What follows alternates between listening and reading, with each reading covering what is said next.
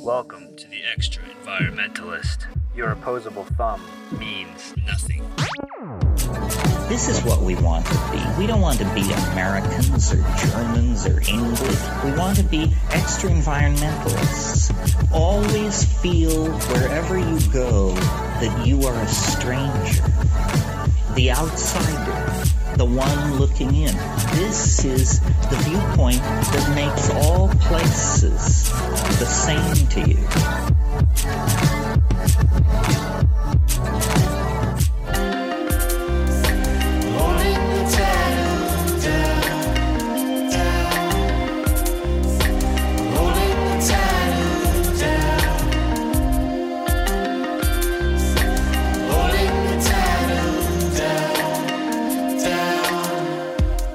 Usually we think of permaculture as a system for land and food where humans work with the flows and systems of nature. Can we also apply permaculture to societies, to our justice or education systems? Permaculture is an approach to systems that is about finding yield in every aspect of our process and ultimately creating closed-loop infrastructures where waste is eliminated. The understanding of this idea comes from a paradigm shift regarding how humans can interact with nature and with each member of our species. A reshuffling of ideas and concepts that have long been a part of our lives and understanding that there are new and better methods of accomplishing even the most basic parts of living on this planet. In this episode of The Extra Environmentalist, we're talking about permaculture and looking deeper into ways we can understand our built ecosystem. And also today, we're joined by our correspondent and editor, Kevin, who has been at all of these events over the last few years recording material. Kevin, what have you been up to lately? Well, I've been covering various green building and permaculture events for the past 3 years now, and I've captured literally hundreds of hours of audio. This episode is the first release of that content since our initial permaculture episodes in 57 and 58. And that was 30 episodes ago. Yeah, it's taken a while to gather all the material I need to start putting these comprehensive shows together. Thanks to a major metamorphosis in my life, I finally have the time to do this. And we've got some great shows coming up, and I hope you enjoy this first installment as we delve into permaculture. Here's a piece from Kevin's multiple interviews at Northwest Permaculture Convergence 2013 and North American Permaculture Convergence 2014. Now I believe in something, together we stay, take you out alright.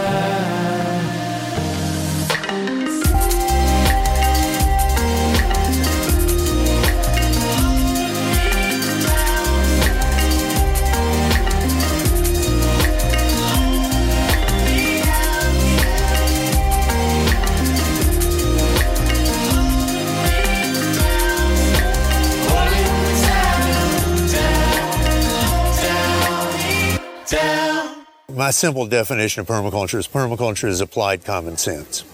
And what we do is we look for common sense solutions to the challenges of our times, basically. We're not too ambitious or anything about that. We just take it all on because it needs to be taken on in this time when we live in a culture that in so many ways has been pacified.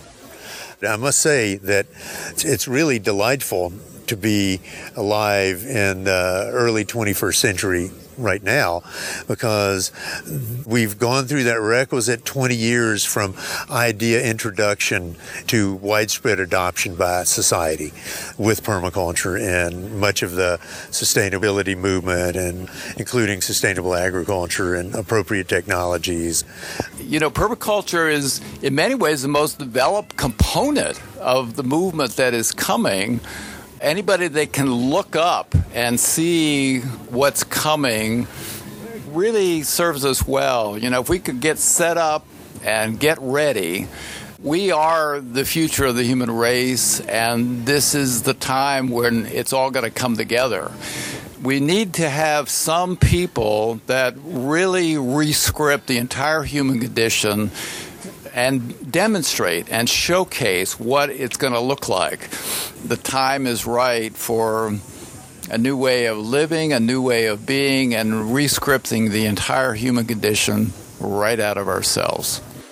Creatively use and respond to change. This is one of David Holmgren's articulation of one of the permaculture principles. Creatively use and respond to change. Be a visionary. See the trends. Don't wear blinders. See where this is going and act accordingly. Step it up here, because it's stepping up. Mother Nature is stepping it up. And we know why, and we know how, and we have some ideas of what's going to happen. And now, tune in to your highest potential here to work with what we got going on, because this is the theme of our lives and our children's lives and our grandchildren's lives. God willing, it continues on from there. I teach my son, here's what's going on. Here's how we grow things. Here's how we do things. I'm trying to equip my family and my students with the tools to be adaptable and fluid. Right now, we're kind of in this linear pathway in terms of how we do problem solving. Oh, problem, solution. And we just go to the book of solutions. Oh, pick that one. That's what everybody else does. We'll just do that. And then move on to the next problem. We just develop a solution and then we just go with it. It's a Band-Aid approach. And that's, within permaculture, is looking at its whole systems, because it's a recognition that, as John Muir said, when we pull on any part of nature, we realize it's connected to the whole. So if we're going to reorient civilization for our collective long-term survival, we're going to have to look at the lessons to learn from nature about how nature has managed to exist for countless eons beyond our comprehension, and to take natural principles of how ecosystems continue to function over long periods of time and adapt them into the way our civilization is structured. I guess one of the things that I feel like is a challenge is, it seems like the demand for the knowledge-based design systems that permaculture represents is going to exponentially expand, particularly as we enter these stages of empire and decline.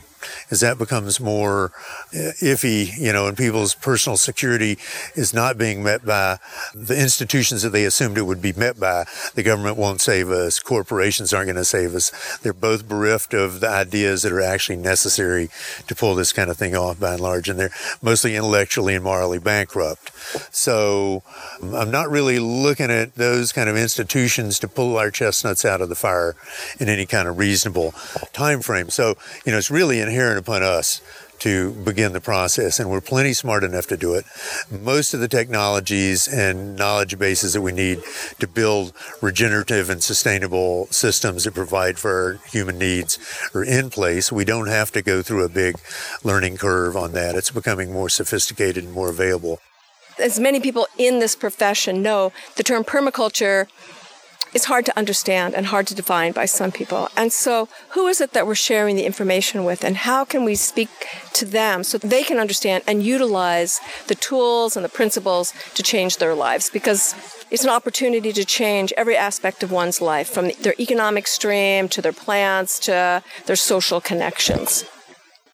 Once they've been turned on to learning from natural systems and that's life-giving, they just want to infuse that in everything. They can still keep their passion, but now they're integrating that awareness of, I want to make sure that what I'm doing allows for others to thrive. Permaculture, as a design principle, teaches that we need to model the way we live on natural processes. We have to look at regenerating ecosystems rather than just seeing a forest as a place to extract materials so they can be turned into dollar bills. And it's that regenerative aspect of nature that if we're going to survive as a civilization, as a society, we have to reorient towards a restorative culture rather than a use once culture. If we're going to have an economic system, it needs to be based on the fact that physical reality is more important than some fantasy that we can have $1 quadrillion and it will mean something. An observation is one of the first of the principles in permaculture, and really look at the systems we're surrounded in. We're embedded in them, so it's sometimes very difficult for us to recognize at what level we have been programmed. But it starts at preschool. It starts at home, with stressed out parents who are trying to meet certain economic goals so that they can educate their children to go into that same existence, eking out another economic goal. And everyone is struggling to reach the top. And as we realize now, 1% reach the top, and 99% are down below somewhere trying to climb up. So it's an incredibly competitive system. And as we say, everything in nature cooperates. So how did we go astray? And that's a question I posit in my classes. It's great to learn how to garden. It's great to learn how to become more and more self-sufficient for food and for housing and all of those things. It limits our need to be part of that wage slave economy. But we have to go beyond that. We have to go beyond building lifeboats. We really have to create a system that accommodates human life, I think, as it was meant to be. Creative, without need and without want. We still have the resources to do that. We have to do our best to try and regain some semblance of integrity in the ecologies that we live in, rather than in the human-made structures that we are sort of programmed in. Humans are an extension of the natural world. We are nature. I feel that we've been disconnected from that awareness, and through that disconnection, we imagine that we're designing our reality and we're not taking into consideration that which we are. So the Industrial Revolution played a huge role in trying to solve our needs, but not understanding the systems that we're embedded in. And a lot of this was new, because prior to that, a lot of communities were living more within their means. They would not just recycle because it was the thing to do because you're an environmentalist. It was actually what you did when you did not have enough resources. One of the ways I define permaculture is a new buzzword for an old way of being.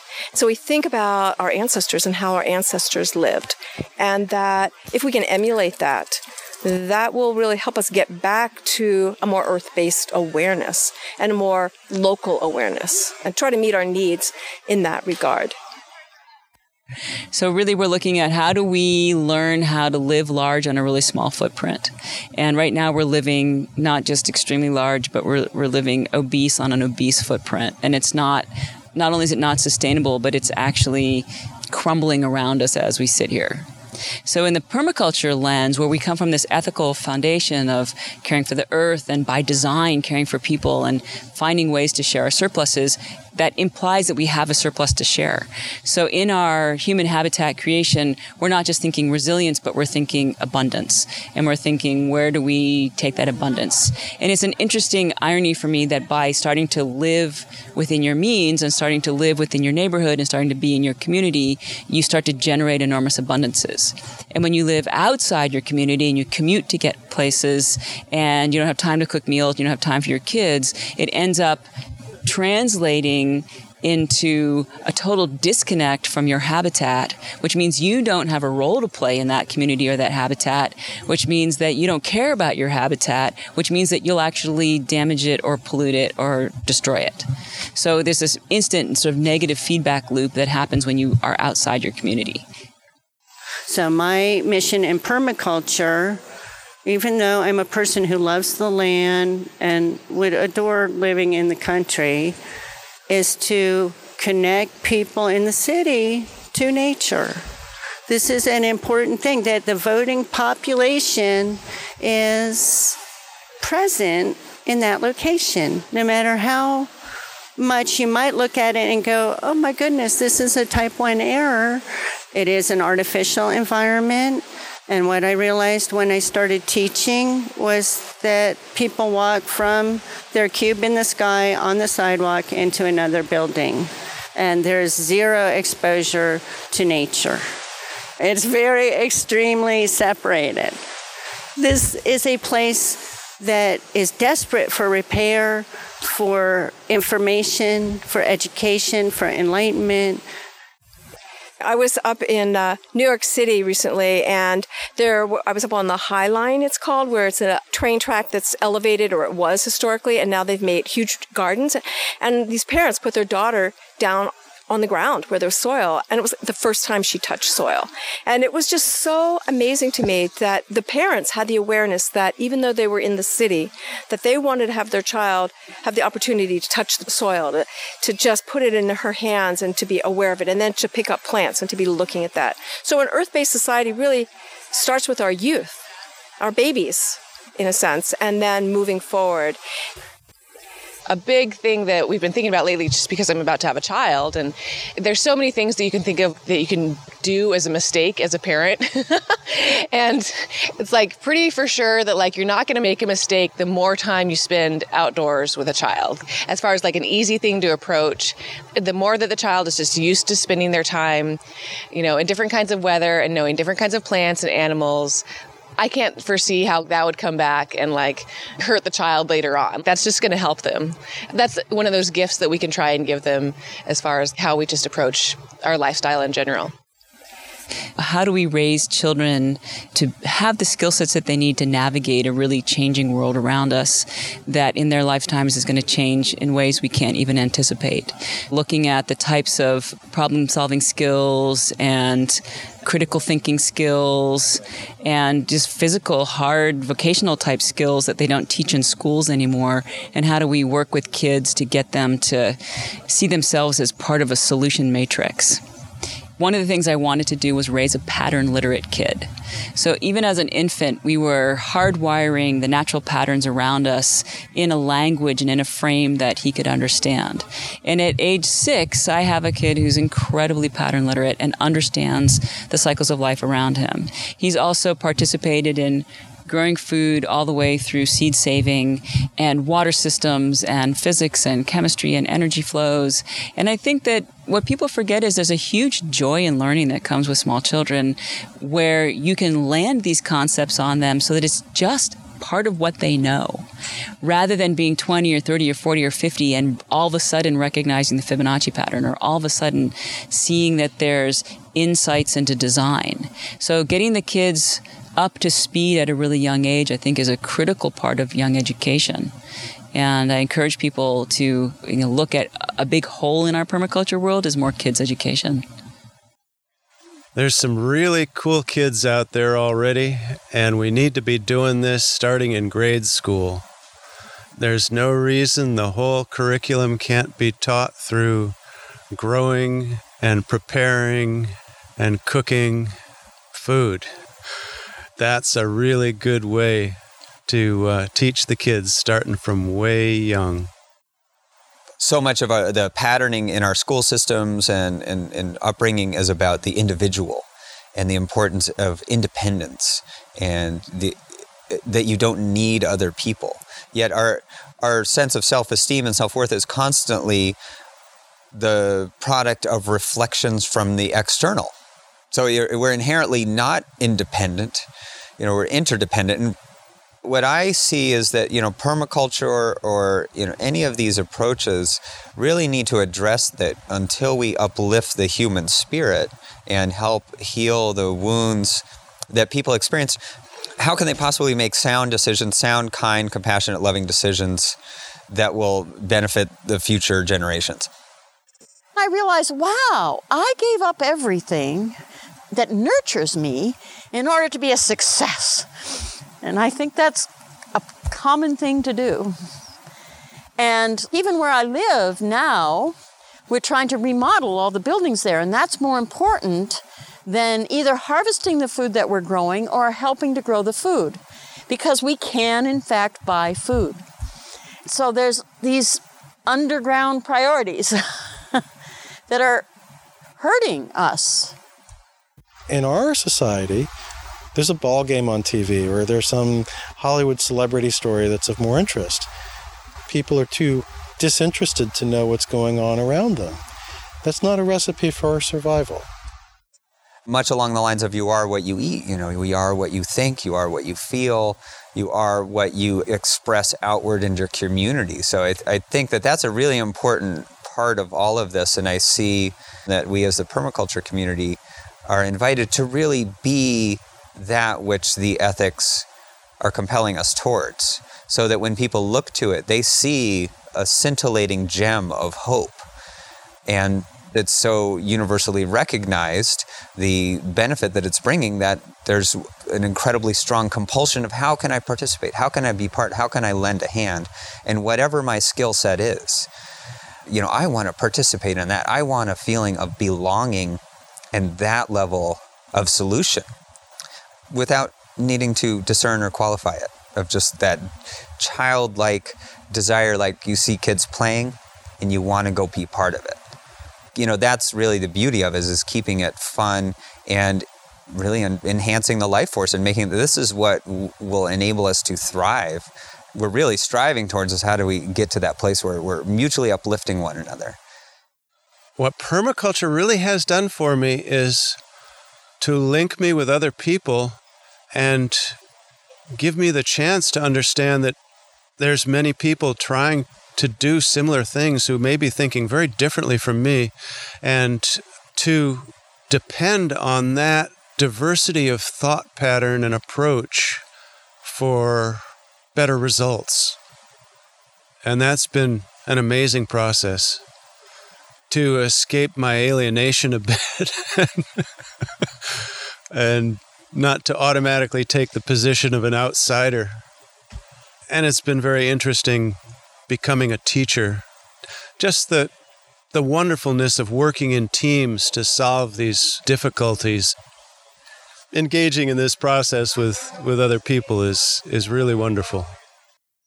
I'm living a life of my dreams, and I'm really happy. And I think that that's my vision for everybody, is to be able to have the capacity to learn the skills to be able to be of service to the earth and to their communities and to themselves in a really good way that creates abundance for us, because I can see it. It could totally happen if people could come together, bust through the glass ceilings that we all create for ourselves, and live into our vision and make our decisions through love instead of through grief and fear. Make them through love and power in terms of, what we do when we get up in the morning. What we do have to do is recognize that we have a lot of work to do on ourselves and on our communities to heal the last 400 years of colonialism and the ways that we've been colonized and the way we've chosen to colonize others. And the damage has been done. So it's time for us to take out the knife of self-blame and get on with the work of actually welcoming and nourishing each other along the way. Let's just do it. Let's heal this earth. Let's heal ourselves. Let's celebrate the work that we get to do with our bodies and our hearts and our souls.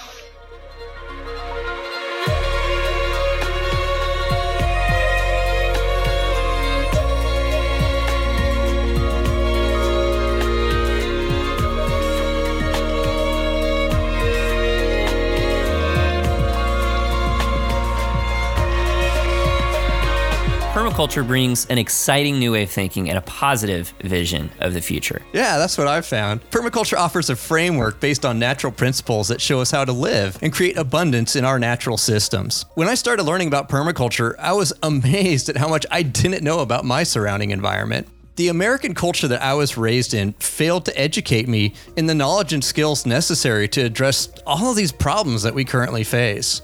And after attending these convergences, I've really found a cohesive group that are realizing their potential to heal the earth and our culture. I really like that perspective that we can be a part of a larger solution, that we can't just look to our current institutions to save us, and that we need to reorient towards a restorative culture and realize our roles as an interdependent part of a connected community that's embedded within a larger environment, not just the human-built world around us.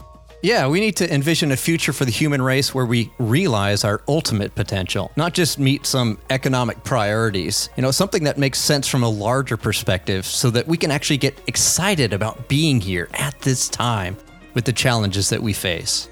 And I like to think that that's what we do with every show. We find joy in learning about the ways that we can truly make a difference, and we learn about changing our mindsets, changing the ways that we think to work just like permaculture in working with the flows and the processes of nature. Talking about making a difference, we are privileged to have Toby Hemenway, an educator and award-winning author of the world's best-selling permaculture book, Gaia's Garden. His teachings have really been able to simplify the incredible complexity of natural systems and provide examples of how we can apply those lessons to our lives. Toby sat down with us for an interview, and Kevin has combined that with excerpts from class Toby taught in Vancouver. Let's listen in on what he has to share about permaculture.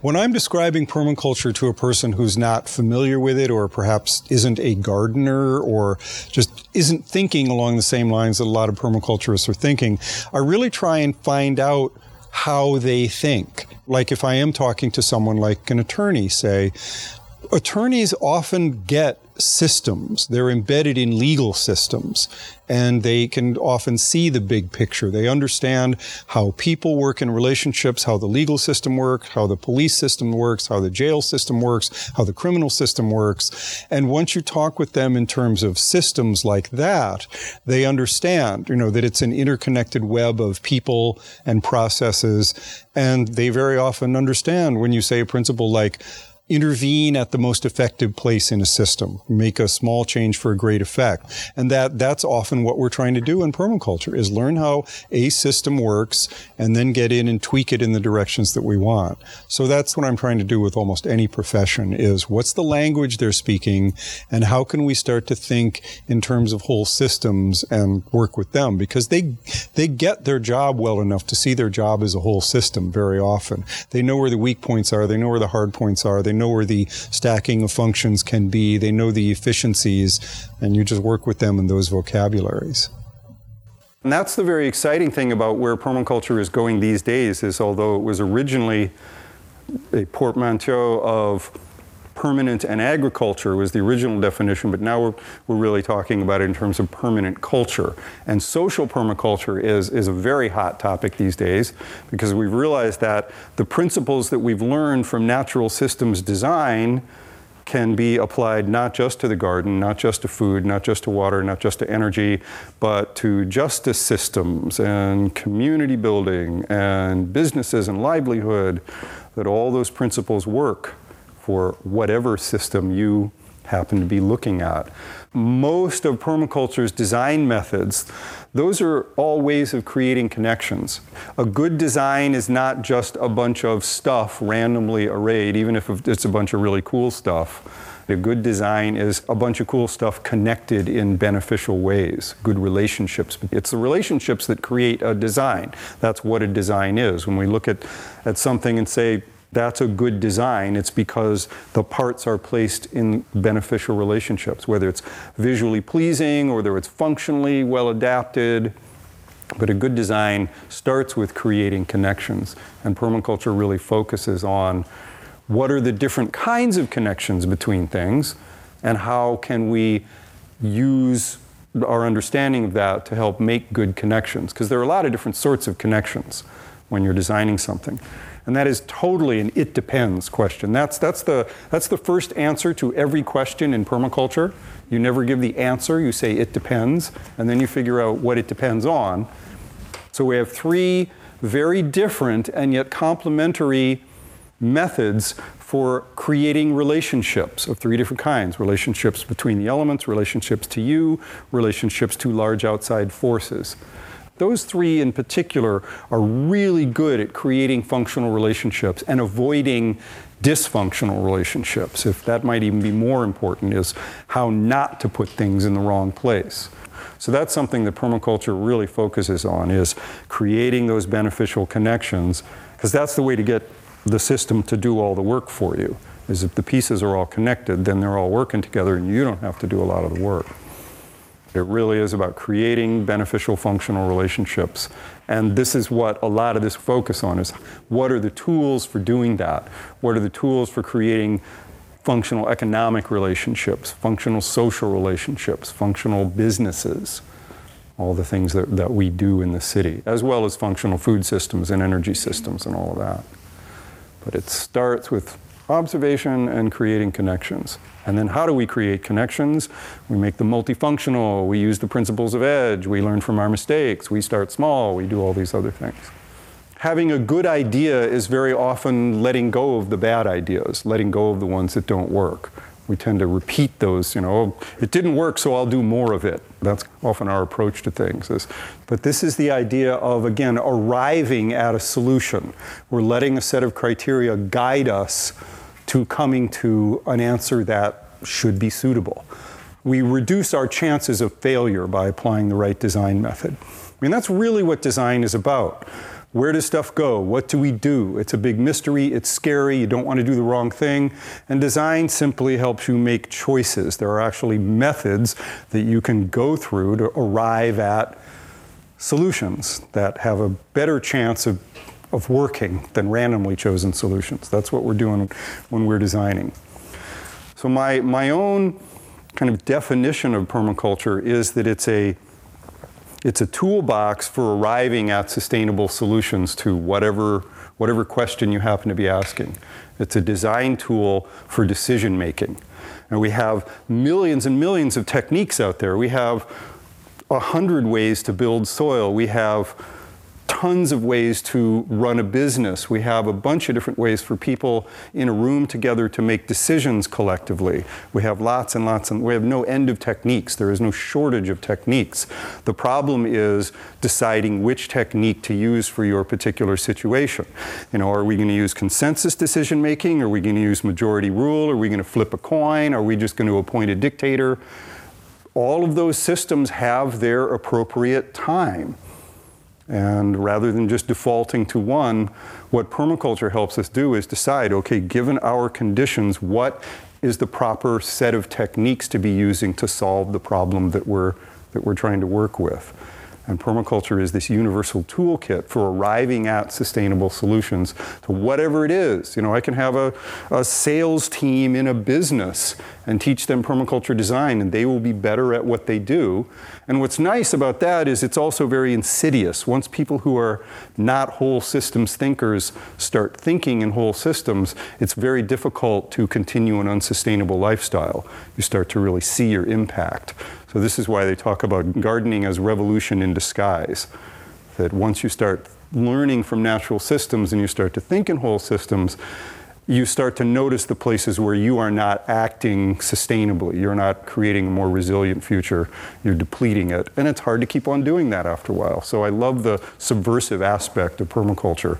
We think we're just gardening, but we're doing a lot more than that. What makes permaculture not so much unique anymore, but up until about the 1970s, design systems pretty much fell into two categories. There was what I'd call the engineering or the scientific approach to design, where we ran the numbers, figured out the strengths of materials and the shear forces and all of these sorts of things, and built bridges and buildings, and we engineered structures. That was one way of designing. And then the other major method of design was the aesthetic approach. We designed things that were beautiful. We can design things that are tough and strong when we want. We can design things that are beautiful when we want. Often we don't do either, but we have the tools to do both of those. But the piece that was missing from most design up until about the 1970s or so was, is this going to be a good thing to design? You can take classic examples like the atomic bomb. It's a technically sweet project. That was part of why it got done, because you got these physicists who were fascinated with the idea of being able to split the atom. But ethically, anything with the word bomb in it is probably not going to be good for some people. So what permaculture and a number of other design systems that evolved in the 1970s, and even things like architecture, started doing was to look at the effects of what we were designing. It's amazing to me that we have been building buildings for thousands of years, and architecture has been a profession for at least a couple of centuries. But it wasn't until the 1970s and even 1980s that architects started doing what are called post-occupancy studies. They started asking, are these actually nice buildings to be in? They didn't ask those questions until really recently. So this whole field of design really shifted in the 70s to people starting to ask those questions. Is this design going to leave the world a better place? Is this design going to be a good place for folks to work? Are they going to be happy in these buildings? And so permaculture came along at about that time, and this is why it really starts with these three ethics. So the first question, before you design something, is it going to care for the earth? So you can think of all the things that you could do that care for the earth. So that's the first question you ask. The second one is what you're planning on doing going to care for people? And there's a lot of overlap between those two. A lot of things that care for the earth turn out to care for people and vice versa. Not always. I mean, I could, imagine giving everybody $1 million. That would be care for people. And it might not really be a very good thing for the earth. But there are a lot of things that are. And so we've got a linkage between those two ethics. And then the third one is that when you care for the earth, it is very productive and abundant. I don't see a lot of scarcity out there when the earth is well cared for. When you care for people, they are also creative and amazing and brilliant when they live in a fear-free environment. Both of those systems will create a surplus, more than they need. Nature's doing it, happy people are doing it. So you have the surplus that permaculture generates, good design generates, and you got to figure out something to do with that. We used to say share the surplus, give it away, but it needs to be a little bit more directed than that, because everybody will be happy to take your surplus. Oh, sure, you want to offer me that? So we try and return it or reinvest it in the systems that it came from. So it goes back to caring for the earth and to caring for people. So it's this interlinked web work. But that's where we start in permaculture design, and that makes it somewhat unique in that we're starting from an ethical place. We're starting from, is this going to be a good thing to do, and what are we going to do with the surplus that our brilliant design is going to generate? If your design is not generating a surplus, or if you're hoarding all the surplus, you probably need to do some redesigning. Now, a well-designed system is pretty self-regulating. When you have to impose a lot of regulation from outside, that tells me that the system is not well designed. Good natural systems are pretty self-regulating.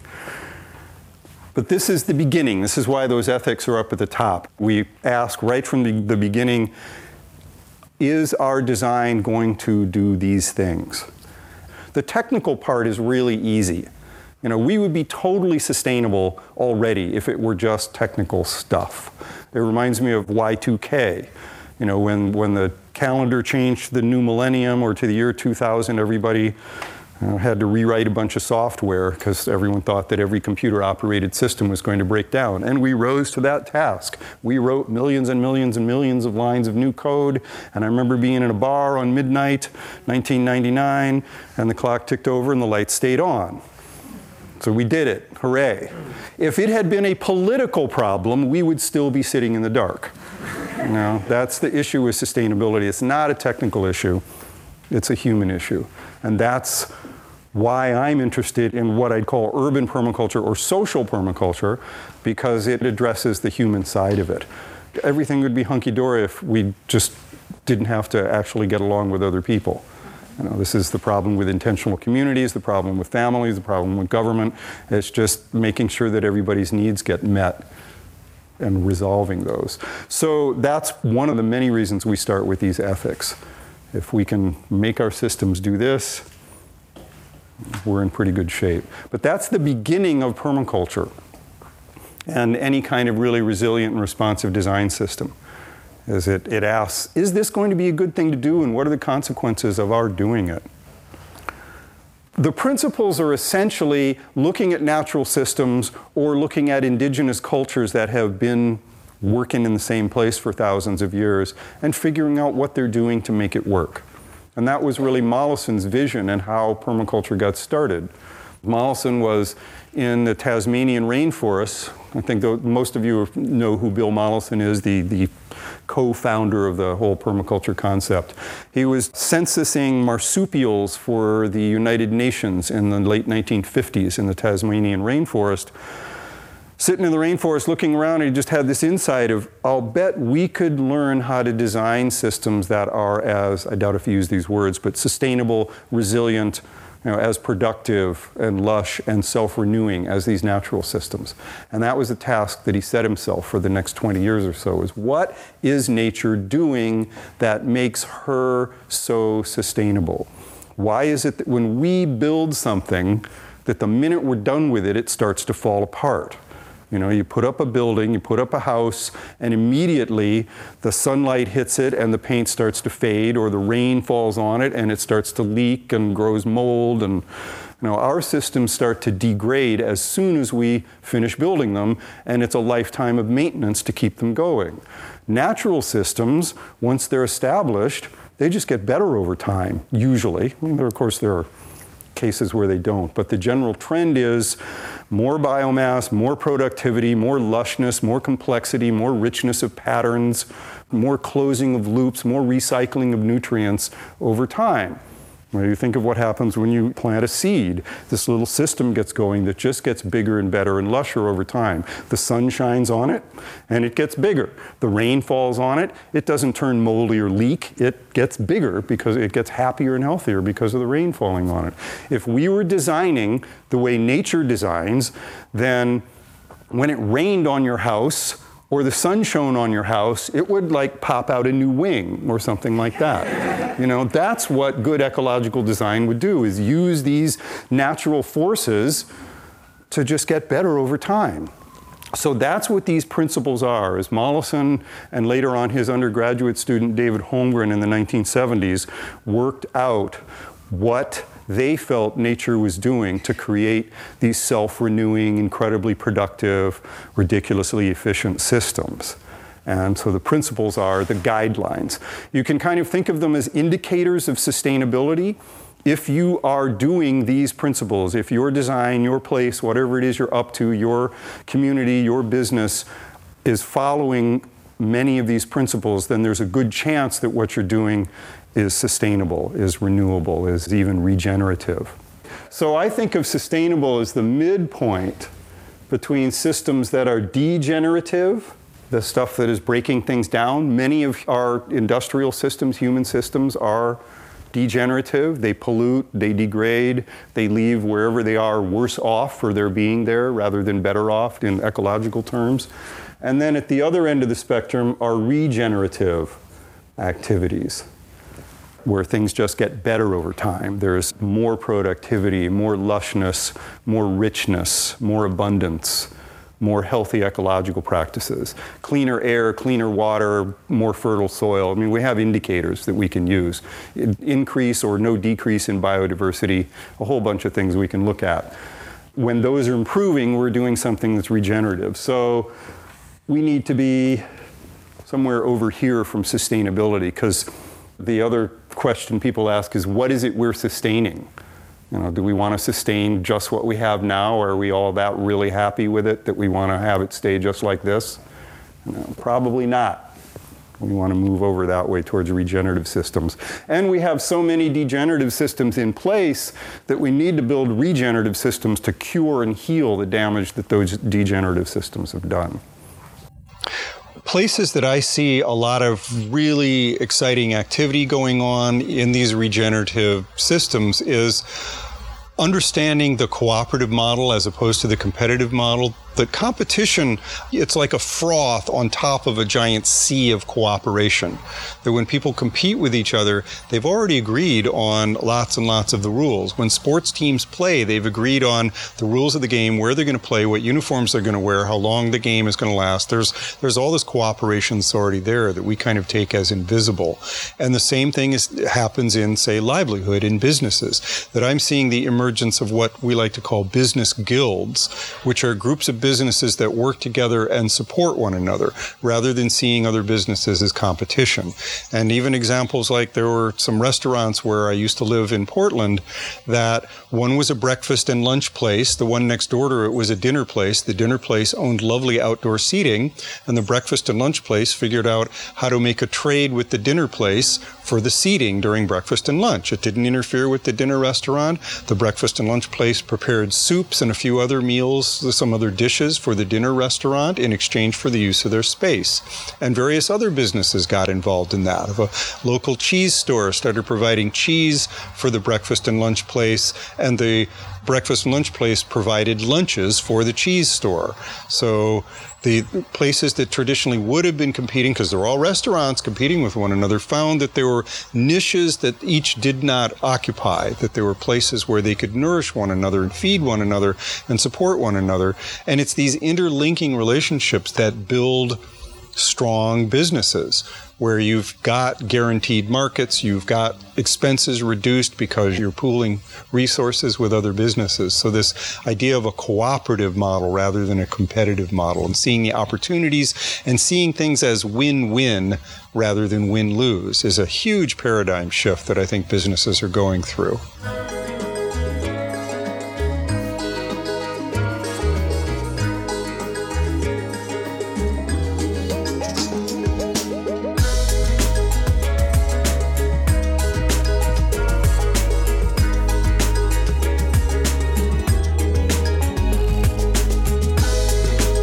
So what I'm taking away from that segment is that permaculture is about creating functional, cooperative relationships that certainly apply to a lot of aspects in our lives and in our societies. I like how Toby asked the question, is what we really have worth sustaining? Are we really happy with the way the world is? It certainly seems to me that our current economic models are primarily based upon extractive and degenerative processes. I really don't think we can even contemplate how our actions could bring about permanent culture that would last over time. Add to that, we just seem to continually go on with faulty thinking, and we don't let go of bad ideas. It's just a continuation of madness, never stopping to think that if something isn't working, perhaps we should stop doing it instead of just trying to do more of it. And I really liked how Toby was saying that sometimes the best idea is letting go of bad ideas that aren't working for us. And collectively, we're seeing so many of our social systems and our policies that simply aren't working, but instead of trying to let go of them, we just double down because there's potentially people that would lose, and losing hurts. It really feels painful to lose something. And instead of just taking that little loss now compared to the bigger losses that are mounting, we keep reinforcing those systems. And we see that whether we're talking about the Greek debt crisis or water crises in different parts of the world. Yeah, and the stakeholders that are losing are the ones that are in power. And letting that power go makes people feel a lot of pain, like you're saying, Justin. Well, another point that I really enjoyed that Toby made during this talk was about how gardening is really a revolution in disguise. And we think we're just gardening, but we're doing a lot more than that. We're learning about how systems work. We're learning about how a whole kind of community works together. We're seeing the inefficiencies and we're correcting for those. And as you get better at gardening, you kind of become a better revolutionary as well. You see the parts of the system that don't work and you make corrections and you kind of get a better picture of how the whole system is working. And I thought that was a really interesting point as well. I think our entire world would be completely different if we looked through the lens of permaculture's 3 ethics to see if something was the right thing to do in the first place. Just look at the way we've arranged the way we live. For those of us in cities, we're completely disconnected from nature and from the resources that provide for our needs. The suburbs aren't much better with their lawns that certainly aren't functional ecosystems. I guess you could try to justify the way we live as care of people, but it certainly doesn't care for the earth. And our world is incredibly complex, and that means that we don't always see the immediate consequences of our actions today. And in our next segment, we're going to hear from Toby as he addresses this disconnection and the shift in mindset that's needed to realize our interconnectedness.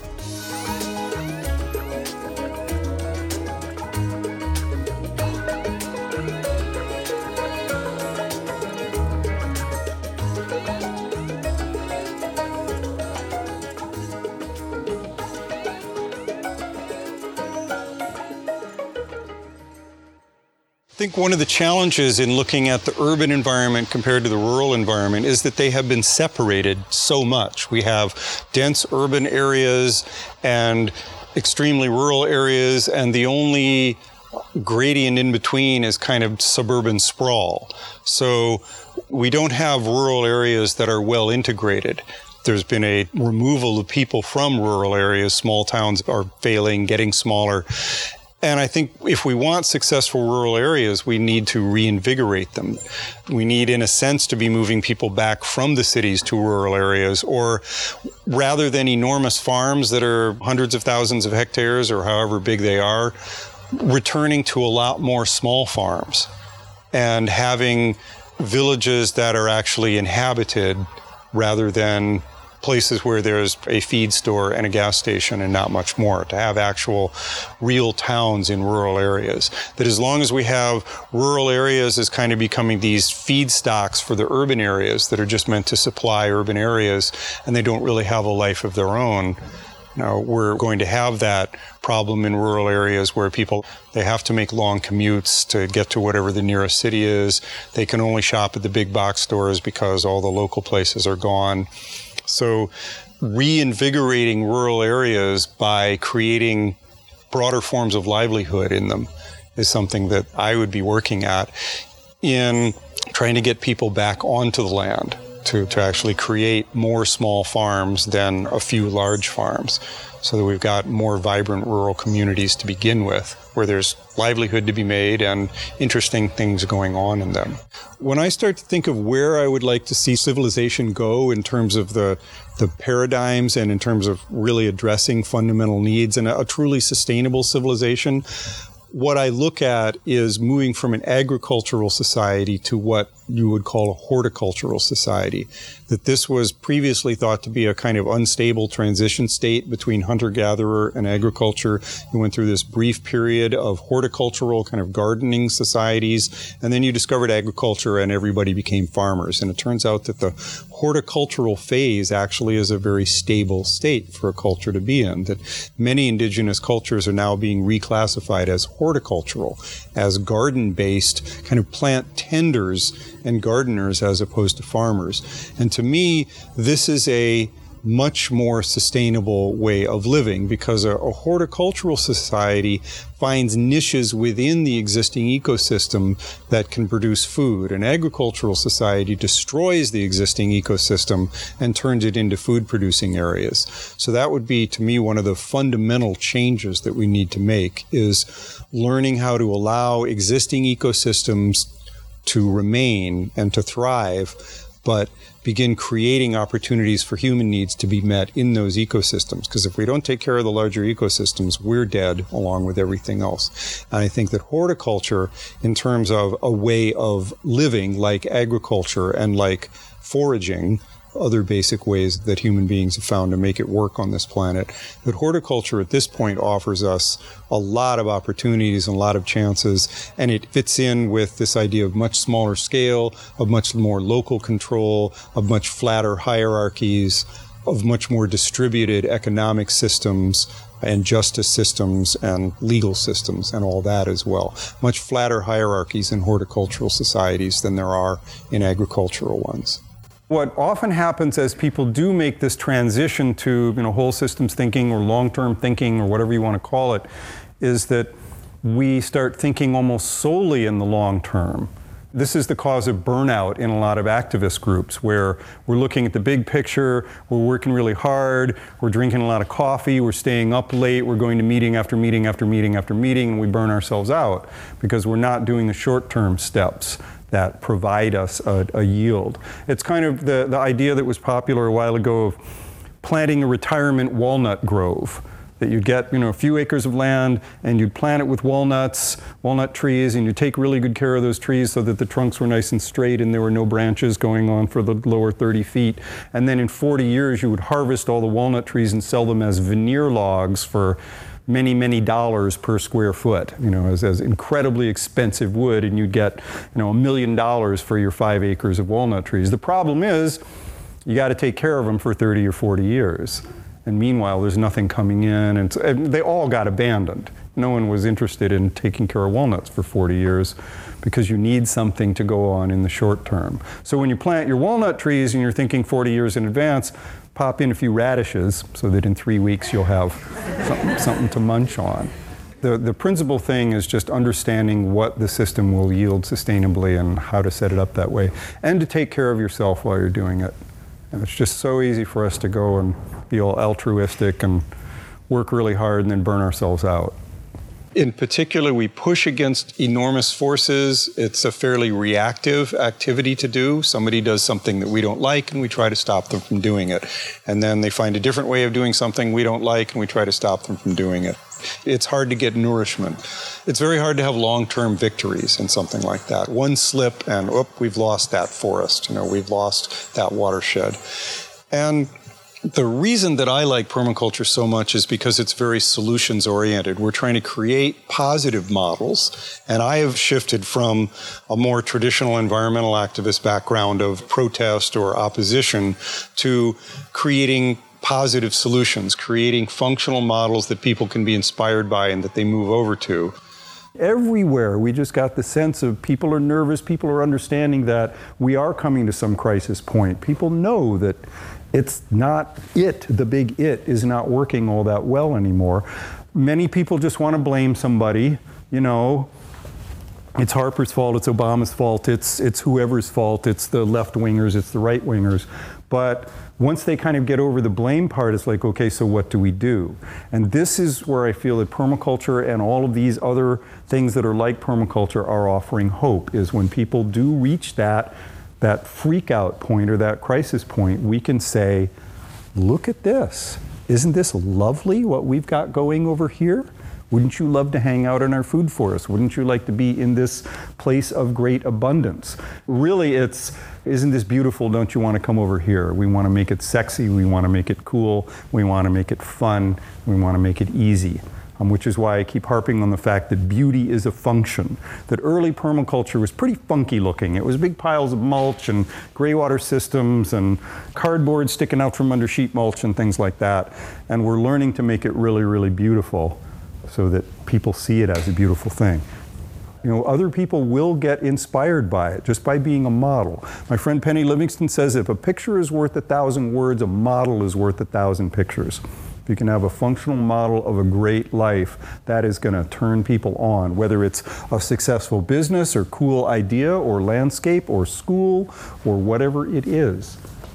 But a model of something that's functional, that's going in the direction that we're trying to go, is really, really worth a lot. Paradigm, it was originally really brought into our vocabulary by a philosopher of science named Thomas Kuhn, who wrote a book called The Structure of Scientific Revolutions. But he was really the first person to look at how we start with ideas that everybody really accepts, and then we start to run into little glitches in them and things aren't quite working, and then gradually more and more stuff isn't working, just the way the old Earth-centered solar system. They kept having to add on these little epicycles and strange little systems to account for why some planets sometimes move backwards and things like that, until finally, Kepler and Galileo and those folks came along and said, no, if you put the sun at the center, it fixes all of that. And that was the paradigm shift that was needed to correct all the problems. And we are in the midst, I think, of an enormous paradigm shift where for the whole history of the human race, the main challenge facing us has just been meet human needs. And it didn't really matter how we met them as long as it worked, right? We could just harvest whatever food we needed, cut down whatever trees we needed for fuel, because it was an enormous planet as far as we were concerned. Our impact was pretty negligible. So it was just meet human needs. That was our paradigm. And now, with 7 billion of us, it suddenly becomes meet human needs while preserving ecosystem health. There's this whole other piece on it that we have to take into account. And in order to do that, you have to make that shift over to whole systems thinking, because ecosystems are whole systems and we're embedded in whole systems. So that to me is the gigantic paradigm shift that the entire human race needs to be making and is making right now, is from just simply meet needs any old way to meet our needs while preserving and enhancing ecosystem health. That's a pretty big shift. So permaculture, I think, is part of that paradigm shift. And in order to grasp permaculture, you have to see that paradigm shift as something that is in the process of happening. There's a really excellent article out there. It's by a woman named Donella Meadows, whom some of you have probably heard of. And it's called Places to Intervene in a System. It's actually part of a book that she wrote a while ago just called Thinking in Systems. This article itself is out on the web for free. And what she's done in it is listed 12 different places, sort of classes of interventions that you can make in a system, starting with the sort of least effective, where you have to make a big change for a small effect, and then as you move up, going to places where you can have larger and larger effects for kind of a given amount of energy. So the least effective place to intervene is what she calls basically twiddling the dials or turning the faucets. It's kind of like you have a tub and the water's not coming in properly, it's the wrong temperature, and it's draining too much, and the tub is leaking, and it takes too long for the water to heat up, and all you can do is turn the faucets, a little bit more hot, and then 30 seconds later, oh wait, it's too hot, you turn the faucet down, then, oh wait, now it's too cold, so you turn the cold, no, now the tub's starting to overflow, so whereas if you're understanding the system better, maybe it means you need a different kind of hot water heater. Maybe the water heater needs to come closer to where the tub is. There are other levels that you can intervene at. And she eventually gets to the point where, and she talks about a very effective place to intervene is what kind of feedbacks are set up in the system. What is being listened to in the system. She gives an example that I really love of a subdivision in Scandinavia where several hundred houses were built that were essentially identical. And then they noticed after a few years that roughly a third of the houses had a much lower electric bill than the other 2/3 of the houses. And yet the houses were virtually identical, so what was going on? And when they looked at what was happening, they found that there had been 2 different electrical contractors in building the subdivision, and in 2/3 of the houses, they had put the electric meter in the basement, where no one ever saw it. And in 1/3 of the houses, the other contractor had put the electric meter in the front hall, where people saw it all the time. And when you see those numbers whirling by, it's like, whoa, what did we leave on? So simply that feedback, just creating a little loop where people could see what they were doing. There was no law passed, no punishment, no increase in electric rates or anything like that to drive people's behavior. It was simply seeing how much electricity they were using, voluntarily encourage them to reduce their consumption. So information and feedback loops, the rules of a system, this is why getting on rulemaking committees is a very powerful leverage point, because if you can change the rules, then everything below it in the hierarchy changes. But she says that the top of the list is paradigm. It's what is your worldview? Shifting your worldview it can be difficult, but it's an incredibly effective leverage point. And that's part of why permaculture to me is so effective, and also why it's so hard to define, because I think to truly grasp permaculture, you need to shift from a kind of reductionist, fragmented worldview to a whole systems worldview. And we're generally, in our culture, we're not taught to think in whole systems. We don't have a whole systems worldview. Once you've made that choice, once you've learned to think in whole systems, once you've changed your paradigm to whole systems thinking, all sorts of other things become really obvious and transparent, and you become aware of where you are essentially messing up, where you're creating more mess than you need to, where you're consuming more resources, where your inefficiencies are, where your degenerative systems are. And that comes from that paradigm shift. So for Meadows, the highest level is in terms of the paradigm that you're operating under, and everything is below that. But the most common one is turning the knobs. Like let's raise taxes, let's lower taxes. That's a really common one for policymakers. An example someone gave me, which I really liked, was we talk about the problem with obesity and just food-related things having to do with obesity and diabetes and all of that. And so we're told, change your diet. That's twiddling the knobs. Eat more of this and less of that.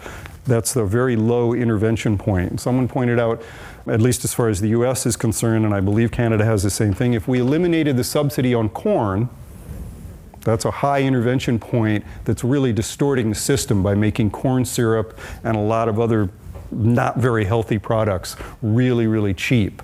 So eliminate the distortion in the market by the subsidy on corn, and suddenly food becomes a lot more nutritious. You're not sweetening it and putting all the other stuff that's made from corn into it. So that's a higher level intervention point. It's a fairly small change of just changing the rules, removing subsidies that distort the way that we see these systems operating. And yeah, it's a tough one. You have to understand the system well enough to know where those intervention points are. The leverage points in this culture are where people are starting to get dissatisfied. That I think a lot of people are starting to realize that the systems that they've relied on are not doing what they want them to anymore, that we're looking at gridlock in government and deteriorating infrastructure. And so identifying the places of dissatisfaction and people who are specifically dissatisfied with certain things and approaching them about that. You know, what's not working for you and what would we need to change to make it work? That it's that sense that something needs to change that's kind of the canary in the coal mine. That it's letting us know, here's a place that's ready for change. And it's the people who are really expressing those sentiments that let you know, okay, here's a spot that we can work with. So those are some of the leverage points, because those are the people who are ready for a paradigm shift. They're getting that, you know, I'm still doing the same thing I'm doing and it's still not working. What do I need to change? So helping people to understand the systems that they're embedded in and how they work and how to think about those systems a little bit differently. And encouraging whole systems thinking, to me, is one really important part of showing people what's connected to what. If you do this, it changes that over there, which changes that over there. And we're not taught to think in those terms. But when people understand a system that they're in, you can show them, here's how this system works. There are commonalities among all systems. And we can learn to shift our paradigm to that whole systems view where we understand the linkages between things. So we have a lot of institutions right now that are non-functional, dysfunctional, or anti-functional. They're not playing really good roles in society. And my experience with these and the thing to keep in mind with institutions is that they are made of people, that there are people in there. There may be rules and processes that are in place that are not really serving the people, but identifying the strategic individuals in those institutions, the ones who are responsive. Just a rule of guerrilla warfare is to identify the friendlies. You know, we find out who our allies are, who are the people who are going to help you, and cultivating those people and seeing the actual individuals in those institutions who can act as agents of change from within them. Again, we're trying to look at it from a systems point of view. How do the systems of these institutions work, and what are the leverage points? And the leverage point are the people, in particular the policymakers. So who's setting policy? Who among the policymakers are friendly, and how can we begin working with them and help them to come more into alignment? Because they're aware as anyone else that these institutions are not all that functional. We just want to give them ideas of how the institutions can become more functional and also serve the public a little bit better than they do. There's a book by Joel Salatin, who's probably the most famous farmer in North America these days, kind of really promoted by Michael Pollan. And he wrote a book called Everything I Want to Do is Illegal. Because he wanted to be able to butcher animals on his farm, but that was illegal. He wanted to be able, just all these things he wanted to be able to do. And a lot of sustainability is illegal. A lot of the things that we would like to do are against zoning laws. So a big chunk of what we need to be working on is policy. And I am not a policy person, but boy, is my hat off to policy people. It is so important right now because we kind of know what to do now. I think we've got a lot of the toolkit, but what we don't have is the people in the right places to really begin implementing it by changing policies and by setting up local governments, regional governments, whatever level it is, finding the policymakers. So a big piece of this is identifying the people who are the policymakers and how can we identify those of them or their staff or their lobbyists or whoever it is that influences them, identifying allies, identifying people who are willing to help. Those are the people that we want to cultivate as people who are already a bit in alignment. Help them move to the next adjacent possible, which will help us move to the next adjacent possible.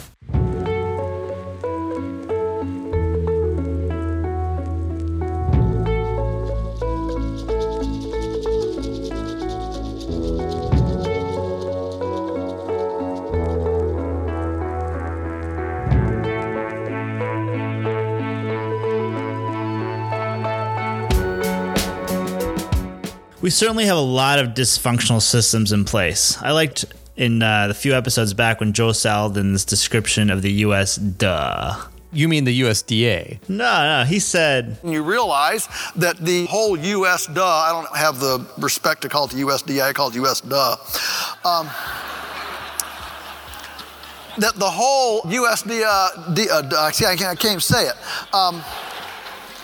Crop insurance and subsidy program helps to create unfair advantages for 6 crops, all of which are annuals, not perennials. You realize how untruthful the very predication of our system is, that it's predicated on a carbon depleting system.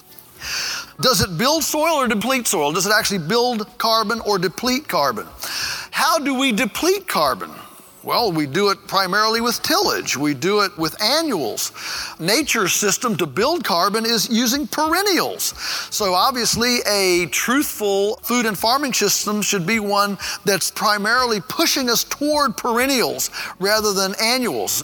These organizations are not out for our best interests. But I like the idea that by looking at things from our larger perspective and thinking in whole systems, many things become apparent. We can find the intervention points where people are dissatisfied, where things are dysfunctional, and we can then cultivate allies within these institutions to create change. Toby said so many amazing things in that last segment, but 2 things that really stood out for me were the idea that rural areas are more than just feedstocks for urban areas. And we constantly hear repeated, whether it's in policy discussions or speakers at conferences, about trends of urbanization. And there's definitely trends of urbanization that are happening, but it seems like they're completely justified and never thought about from a critical perspective. Our whole system seems to be geared economically to turn rural areas into feedstocks for these urban areas. And it's really frustrating because there's so many different ways to live on our planet, and we want to make sure that we're creating beautiful, sustainable spaces for all types of living environments. And one other piece I wanted to highlight was on the idea of long-term thinking exhaustion. It's so easy to get burned out when you're only thinking about long-term trends. I know we like to cover a lot of really big ideas on our show, but I like to think that we also provide a balance because we're on a personal level thinking about short-term trends too, but I definitely understand what Toby's saying about getting exhausted by only thinking about the long term. There's a lot that is happening that feeds into the long term, but it's happening now. I really liked his illustration about how you should plant an orchard for your retirement, right? You should make sure that the trees go real straight, and it's like a 40-year commitment. But at the same time, to avoid that big picture burnout, you want to plant some radishes or some tomatoes or something for the short term so that you can eat and stay happy and stay motivated, because those long-term goals are not always the easiest to maintain. And having those short little segues into other more tangible things that you can see right away help you keep on track for those longer-term goals. You know, one thing's for sure, as Toby mentioned, the big it isn't working anymore. Our current disconnected rural and urban environments are dependent upon massive inputs of energy. And it seems that we've reached this crisis point. And what are we going to do about that? That's something we're going to be addressing in depth in our upcoming Built Environment series, which I think we mentioned before on previous podcasts. It's a really big series, and you're working really hard on it, Kevin. But I mean, thinking about hundreds of hours of interviews and recorded talks and tying that together into a narrative that's coherent on all of these different important topics, it's really, really difficult. So it is coming, listening audience. It is coming. And a big part of the solution solution is moving away from this command and control model that's typical of our current economic system and economic thinking, and moving toward these more decentralized, flatter hierarchies that Toby discussed. And these are typical in horticultural-based societies. And it's through utilizing these permaculture principles that we can make that shift away from a reductionist and into a whole systems worldview. In this next segment, Toby covers some of the topics discussed in a permaculture design class, as he expands on systems of food production and their overall ecological impact.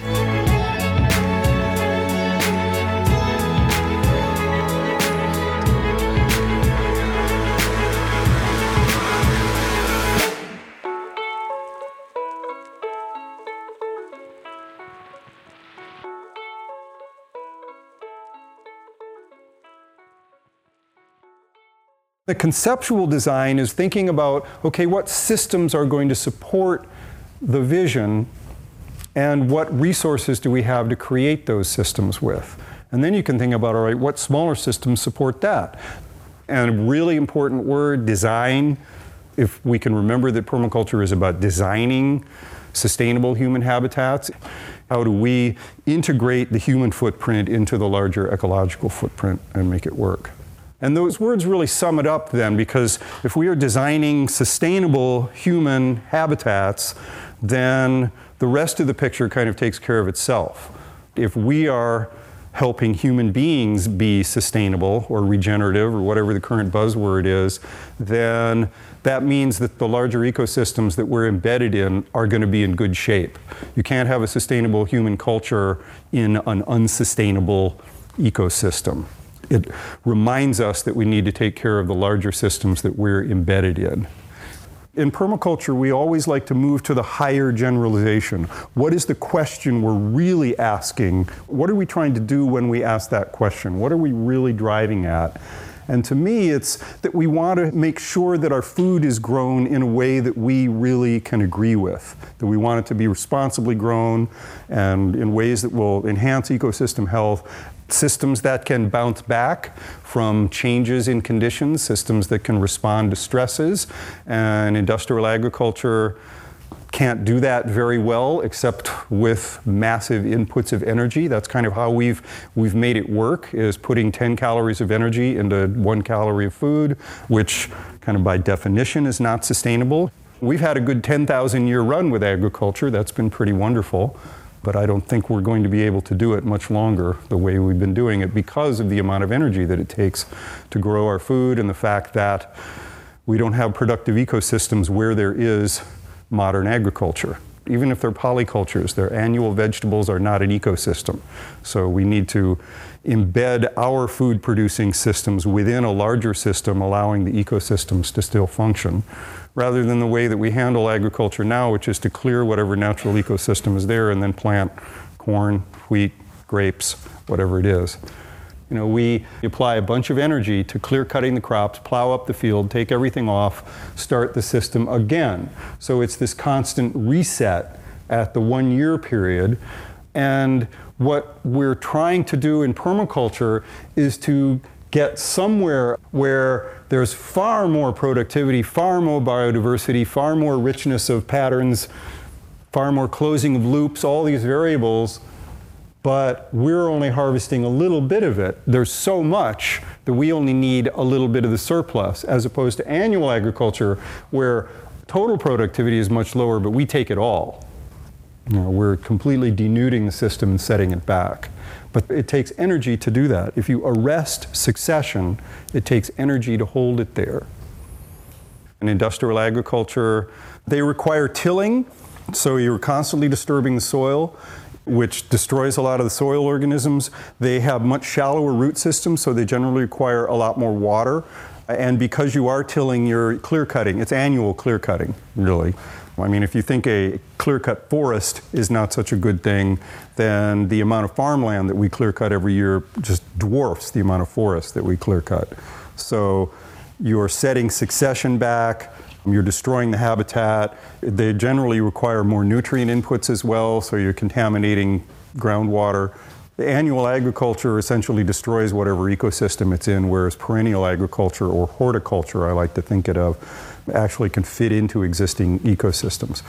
In the long run, I think we need to move away from annual agriculture as much as we can, but right now it's an easy way to provide a lot of calories, but there are definitely drawbacks to annuals. One of the things that we look at is tree crops that provide calories, which would be nuts and also some of the leguminous trees that have edible pods and things like that. The other avenue that's really encouraging is the perennialization of a number of grain crops. The Land Institute in Kansas, Wes Jackson's place, landinstitute.org, is looking at perennializing wheat. And they have a form of wheat called intermediate wheat, which is a native plant that it's regular wheat, and Wes and his various researchers have been crossing intermediate wheat with other strains of wheat, trying to increase the yields, because intermediate wheat has really small seeds. I mean, its head is tiny compared to regular annual wheat. And right now they've got it at about 15% of the yield of annual wheat, but they're growing it also in a polyculture, which is really exciting. They're growing intermediate wheat with a legume called Illinois bundleflower, which has an edible seed that also produces a very useful oil. And they're also growing it with something called Maximilian sunflower, which is a perennial sunflower. And these are all native prairie plants. So you can create a polyculture that mimics the native prairie that provides quite a bit of calories in the form of wheat seeds and oils and edible seeds. And so that would be sort of the floor of a perennial calorie-producing kind of savanna, I guess is the way I think of it, because then there could be nut trees. There are folks also working on breeding white oaks that really actually make a pretty tasty ground meal out of the acorns that don't need as much leaching. And then leguminous or pod-bearing trees that you can make an edible meal out of. Mesquite, for folks who live in desert areas, makes a really delicious flour that's something that you can make bread and pancakes and things like that out of. So there are a number of perennial crops that are promising, but we're not there yet. We don't really have them for temperate areas yet. A lot of agriculture has been breeding blander and blander foods, and that is breeding a lot of the trace elements. A lot of minerals are bitter tasting, so you eliminate those when you breed them down to taste bland, as well as a lot of the other vitamins that are in them. Many of our annual vegetables have been bred to not be bitter. If you go back to their original ancestors, they're very bitter, much more bitter plants. Wild lettuce is really bitter, and also contains lettuce opium, so you get sleepy when you eat wild lettuce. Perennial food plants have not been messed with as much as annuals, so they tend to resemble their wild ancestors more, and they tend to have higher nutrient contents. So there's another argument for perennial food plants. Anywhere where there's adequate rainfall, which is 20, 25 inches or more per year, land eventually, if left to its own devices, will turn into a forest. Less than that, you end up with a grassland or scrub desert, chaparral. But more than that, the natural endpoint of succession is a forest. And since in permaculture we are trying to move to later succession ecosystems, including human ecosystems, food forests have become really pretty celebrated in permaculture. I mean, it's such a great idea, right? Just walking around and being able to pick food. We had some folks talking about bike paths that are surrounded by food. And if you think about it, I mean, my friend Doug Bullock, who is a great permaculturist on Orcas Island just south of here, talks about how this comes about. He says, picture a group of sort of proto-human, ape-like beings. They've created some trails. They're living alongside water. Things are working out for them. And if you find food plants, trees that have really great fruit in them and that sort of thing, you're going to favor those plants. If something else is strangling them, you're probably going to know enough to pull them down. You're going to teach your kids not to break the branches off. And you're also going to be eating those fruits and probably carrying some with you and tossing the seeds out, tossing the pits out after you've eaten them, or you're going to be pooping them out. So you'll gradually spread this whole area of similar food plants around you as you move around. And this is what's happened in the Amazon and a number of other extensive forest systems. The major river valleys in North America were essentially food forests before Columbian contact. That if you look at the tree composition, like on the East Coast, even the major river valleys here, white oaks were grown in numbers that are far larger than what you would expect in kind of a random assemblage of a forest. The major forest species in the East Coast, as tallied by early botanists in the late 1500s and early 1600s, were white oak, which is a major food plant for native people, walnut, beech nut, hickory nut, several other nut species, and the understory was crab apples and cherry trees. So these are tended food forests. And when folks like Thoreau and Emerson and the other Romantic poets started writing about the forest primeval, this kind of tangled, dark, scary wilderness that was out there, what they were actually looking at was a collapsed food forest that had lost its keystone species, the keystone species being the First Nations peoples who were tending these forests.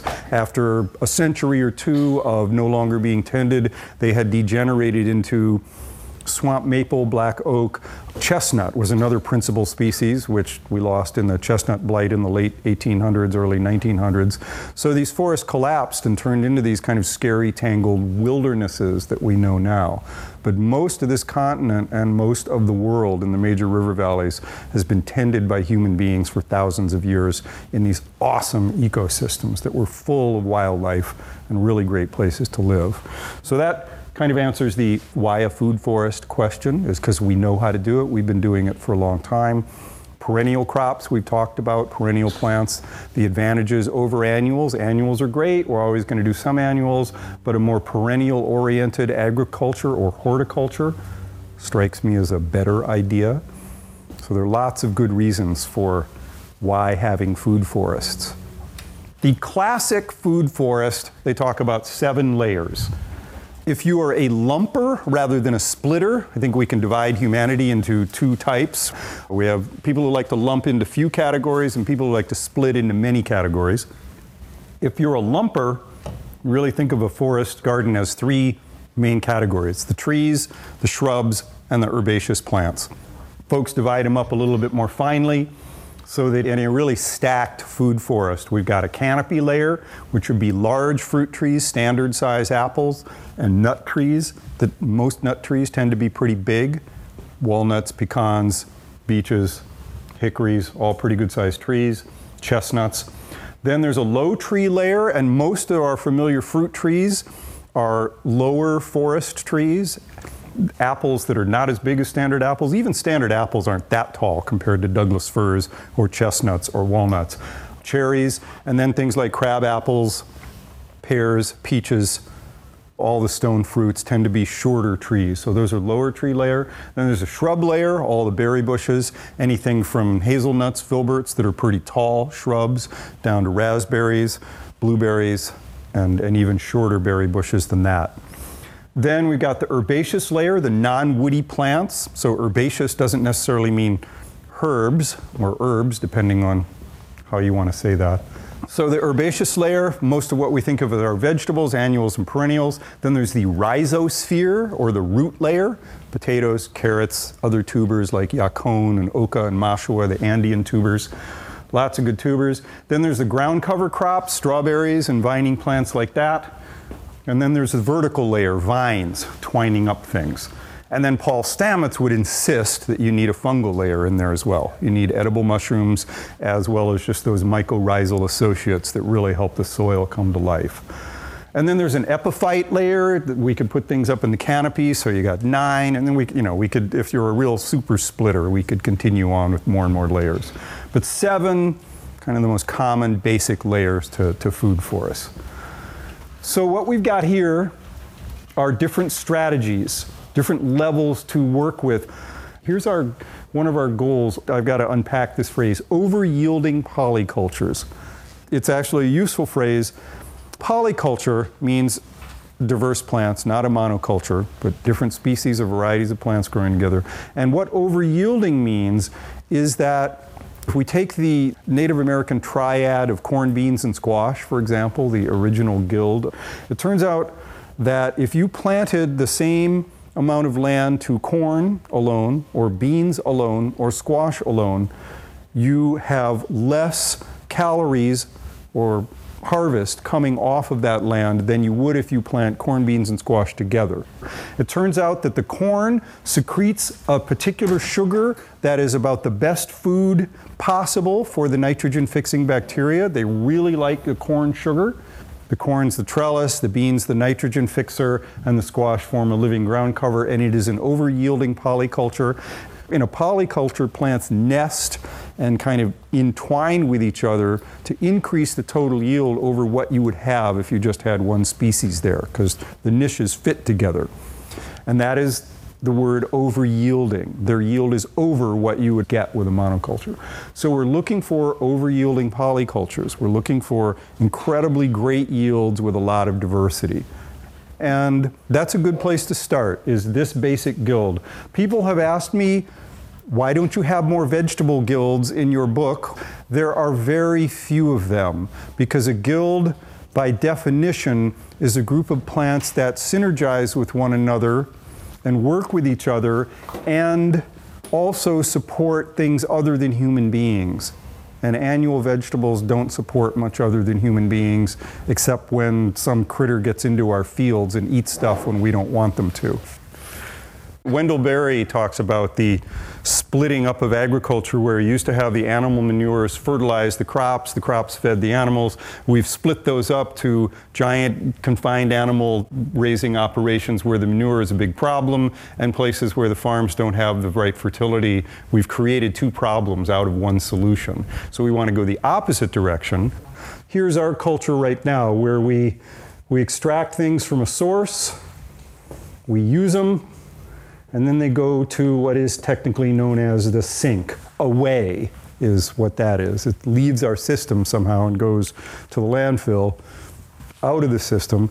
In permaculture, what we're trying to design, we start with the source, we sort it, we take the seeds out of it, we make it into stock, we feed it to animals, we take the animal manure and feed it to worms, or actually go into the biodigester, then we go to worms, then it goes to compost, then solar energy turns it back into food again, and you start the cycle again. But each one of these conversions is an opportunity for yield. And we're using different systems to extract more and more energy or resources from it before it goes to, in theory, to the sink, but really it's a closed cycle and you just apply a little solar energy to it. That's the external input, and it converts it back into something that you can use. So this principle of highest use teaches you how to extract the maximum number of yields and kind of refine the yields all the way down the road until you've got a fairly seriously degraded thing that needs a new input of energy to turn it back into a resource again. But you're preserving as many possible options in the choice that you go through. Again, decisions. It's all decision-making processes. How do we decide? What do we do? And this is one way of doing that. Principle of highest use, or design method. There is an important distinction between yield and loot. You don't want to gut the system to get a yield out of it. You want an actual sustainable yield. So that, again, is coming to this understanding of how the system operates. What is a sustainable yield from that system? What is a byproduct that's coming from it? It's like if you plant fruit trees, the trees themselves are not the product that you're looking for. You're looking for the fruit, which in a way is kind of a byproduct of those trees. The trees are harvesting rainwater, they're sequestering carbon, they're creating oxygen, they're shading the ground, and they're creating habitat, and they're putting out fruit. Those are all byproducts of the tree itself, if you think of the tree as the product. You don't go cut down the tree. You learn to run off of the byproducts of the tree while the tree, the system, is still going, throwing off all these wonderful byproducts. So we're trying to set up systems that are throwing off abundant yields of byproducts that we can work with. Benefits of diversity, there are just all sorts of really great benefits. There are more niches available when you have more diversity. Reduces competition because you've got plants that are rooting at different depths and plants with different nutrient requirements rather than all the same kind of plant all wanting the same stuff. increases productivity and yield, because if you've got a cold year, the cold tolerant stuff will do fine. Next year, if it's hot, the hot tolerant stuff will do fine. Helps all the functions connect when you have more diversity. And diversity generally, not always, but generally helps increase the stability, the ability to absorb shocks and the ability to bounce back after shocks and the ability not to get too knocked off kilter. Bill Mollison borrowed a phrase out of the old Walt Kelly cartoon comic strip, Pogo. It says, "We are overwhelmed by insurmountable opportunities." And I think that's a little bit of what this indicates.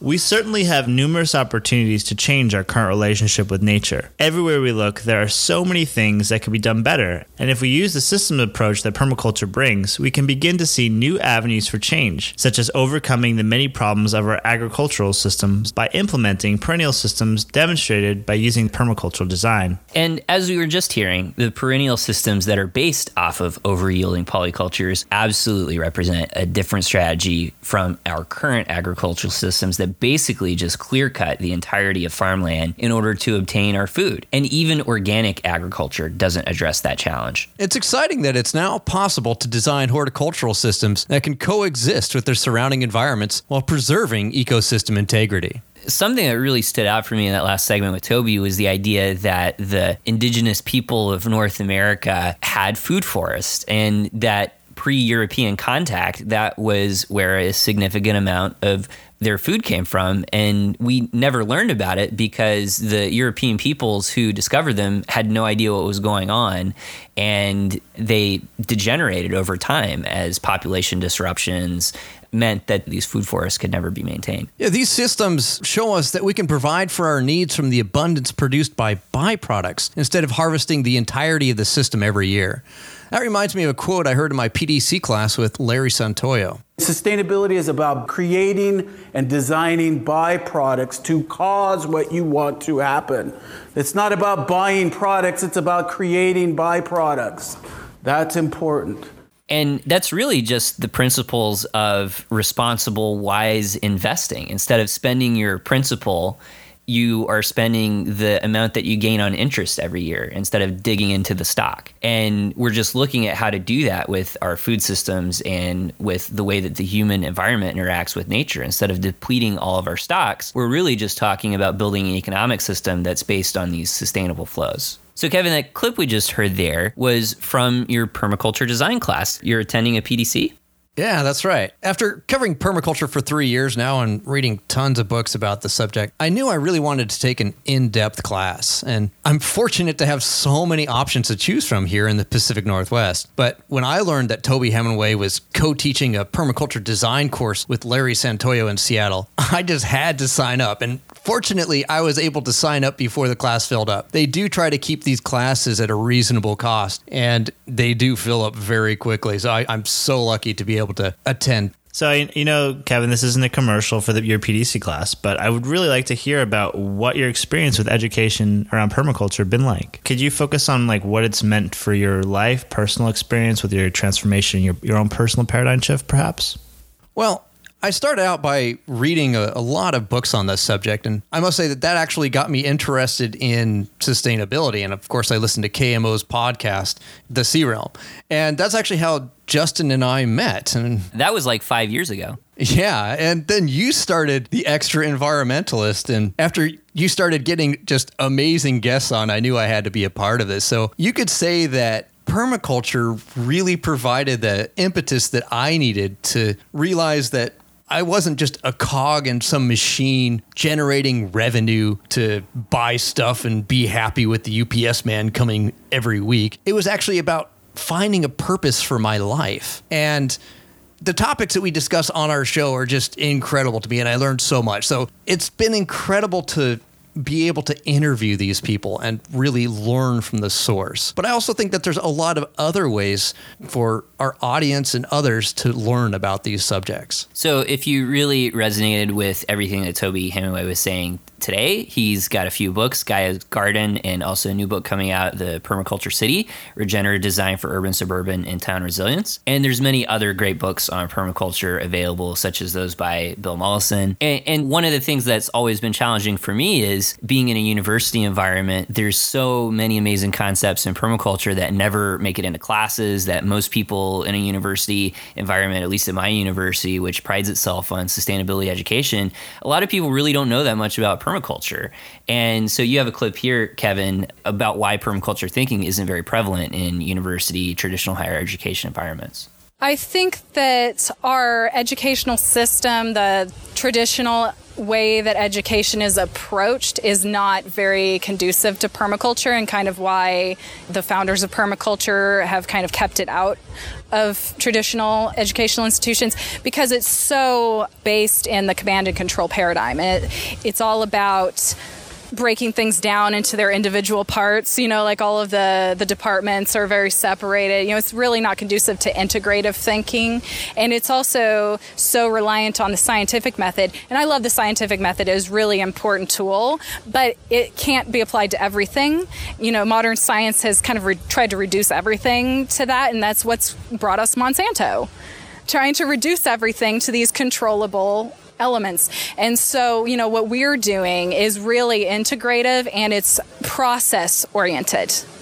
And so we need new ways of educating people that teach process over data and teach action learning. And that's really what Gaia University is about. That clip was from Jackie at Gaia University in Boulder, Colorado. You're from Colorado, actually, Kevin?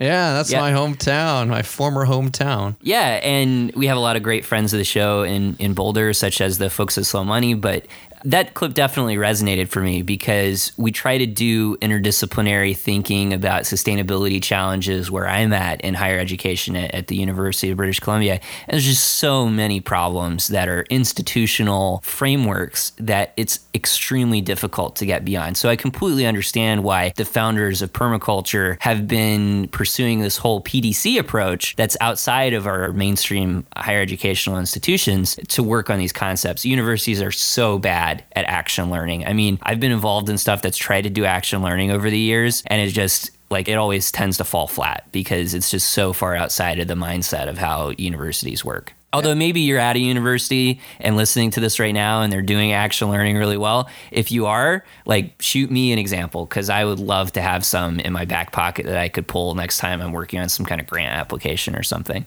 Yeah, and for those that are focused on permaculture, Peter Bain of the Permaculture Institute of North America discusses the state of education today.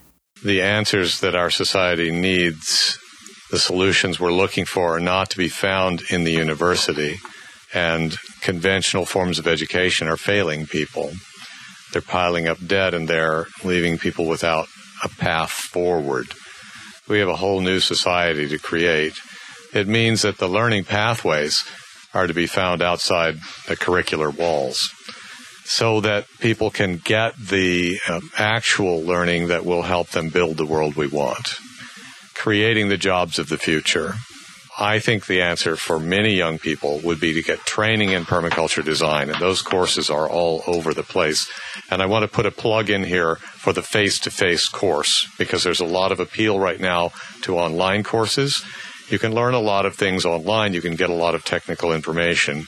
What you need to understand about permaculture design is the art and skill and nuance of it, and that's going to come across to you much better working with a team of people who already understand it and do it, and in a live learning community. Challenged in that way, I think we all do much better. And the ability to deploy that learning, which is the most important thing. In other words, the ability to create a livelihood. So Peter made some really excellent points here. I really liked how he talked about the fact that learning doesn't always take place in the classroom. The fact that some people really get their ideas and they get their most hands-on experience and they actually have the most learning taking place when it's not inside the walls. I think that's a really important point. It also goes along with his other point about how people really take a lot from learning in person. He mentioned how there's a lot of online learning going on. And, you know, we've all done our fair share of online learning with YouTube or whatever. But when you go to an actual place and actually meet the people who are doing the work, who are hands-on in the space, making the changes and making the new kinds of mindsets, the paradigm shifts happen, it is much more powerful than learning out of a book or even just out of a YouTube video or something like that. So there's a lot of learning that can happen by yourself, but then to actually get a hands-on, to get deep inside of the actual paradigm shifting that needs to happen in your own brain or the people around you, it makes a lot of sense to go to a place where the actual leaders who have feet on the ground, who have boots on the ground, are making the changes and doing the things that you want to change in your life. So that closes out the 87th episode of The Extra Environmentalist, reviewing permaculture ideas through the voice of Toby Hemingway. Kevin, do you have any thoughts that you want to leave us with as we close out here? I know you've been working on this episode for quite a while and working on it really hard. Yeah, I'd like to thank all the people who contributed their time to make this show possible. And you can learn more about these folks and the work that they do in our show notes. So thanks to our audience for continuing to listen to The Extra Environmentalist, for really valuing the work that we do and donating to help to make shows like this possible, covering production, equipment, expenses associated with traveling to these events. It's all really incredible. And we wanted to thank a few of our listeners who have donated recently. So a big special thanks to Gavin from Massachusetts. We really appreciate the fantastic donation from Massachusetts. Thanks to Armand in New York for your generous donation. And for Benny out there in the noosphere. And also for Nathan, a longtime listener and supporter of our show. Nathan said, "Thank you for contributing so much to my journey toward the great turning, as Joanna Macy would say. Your work has added so much wealth to my life and informed important decisions I've made over the years. We are the cells of a larger body." And that's absolutely true, Nathan. Thanks for your continued listening support and also your financial support through donations. So that closes out the 87th episode of The Extra Environmentalist. Thanks to Kevin for editing this episode, but you don't hear his voice on all the episodes he does edit, which are all of them. He's edited all of these since, what was it, Kevin, episode 42. Was that really the first one? 42. That was a long time ago, you know? That's so long, Kevin. Yeah, so you're going to hear Kevin's voice a little bit more in the near future as all of this material sees the light of day, which I'm really excited about. Me too. If you want to hear more of The Extra Environmentalist, all of our episodes are available online on the internet for your listening pleasure. Download them to your smart device, to your iPad, to your mother's computer, burn them to a CD to play for your grandmother, and take them to your baby cousins who are just, starting to learn about the world and they need to know about permaculture. If you want to listen on a different medium, we've got Stitcher Radio. You can join the conversation on Twitter and on Facebook, where there's a community online of people just waiting to hear your comment and to see the news story that you think is important for you to post and share with them. If you want to make contributions to The Extra Environmentalist and be listed on this show, as you've heard some other listeners already listed, head over to our website at www.extraenvironmentalist.com and find the banner on the right side of the show and send in your donation. If you donate more than $30, we will send you a fantastic t-shirt that we have customized to be amazing and look fantastic on your body and get you all fashionable for this summer of amazingness. Nobody's left us a voicemail in a really long time, so... That's because we've been really slow at putting out episodes. Thanks to Kevin's help, we're going to be much more consistent on releasing these shows once a month. But if you do want to leave us a voicemail, which I highly recommend you do, because, why not? You can be on the show and everyone will listen to you and hear your message. Send us a voicemail on our online voicemail box over at 919-701-XTRA. That's 701-919-9872. and we will be sure to review your message and comment on it and probably put it on the show so everyone can hear you. So for everyone out there listening to episode number 87, we are so happy that you've made it this far into the episode. Go find yourself some coffee beans, grind them up, and make some tasty coffee for the summertime. And maybe throw some ice in it.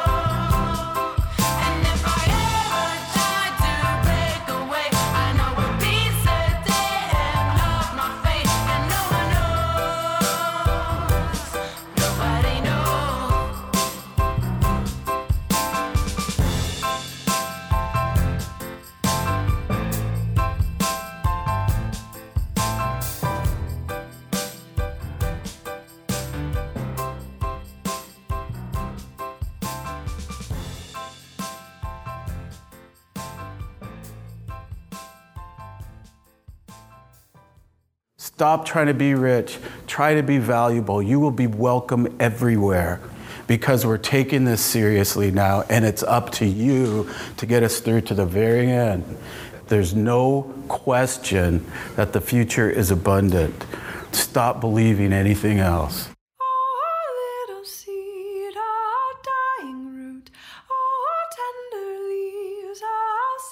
Shoot.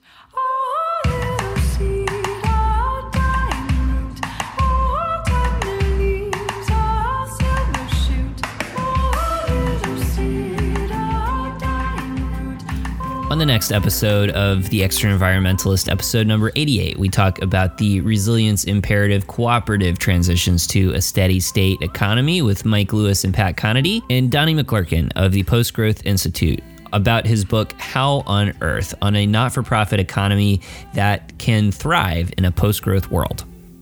There was some work done around how would we develop a cooperative bank in the 19th century. Lots of ideas and experiments. A cooperative system that wouldn't be based on interest, that could be based on fees for service.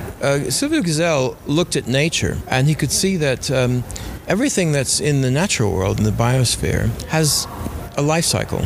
So, a tree, you seed it, it grows, and it could be hundreds of years in terms of like an oak tree, or much less in terms of a pine tree. Something that's been artificially created, in other words, an artifact of human innovation,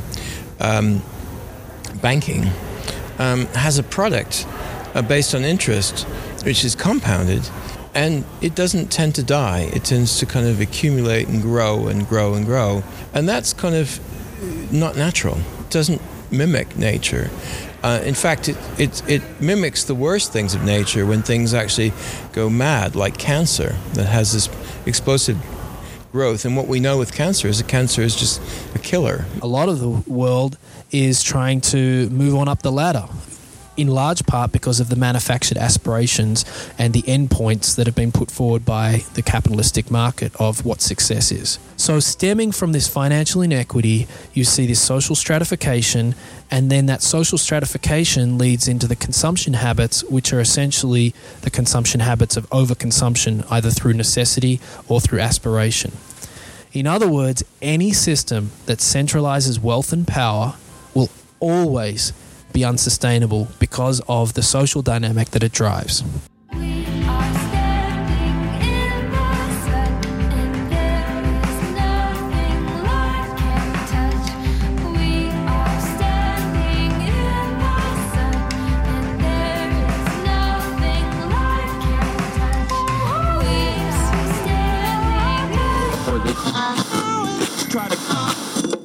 Next on Channel 5, a mind-bending documentary telling the story of the investment strategy built around the brand new wristwatch device, the Chronotica, the watch device that bases your investment philosophy on your body's hormones at any one point in time.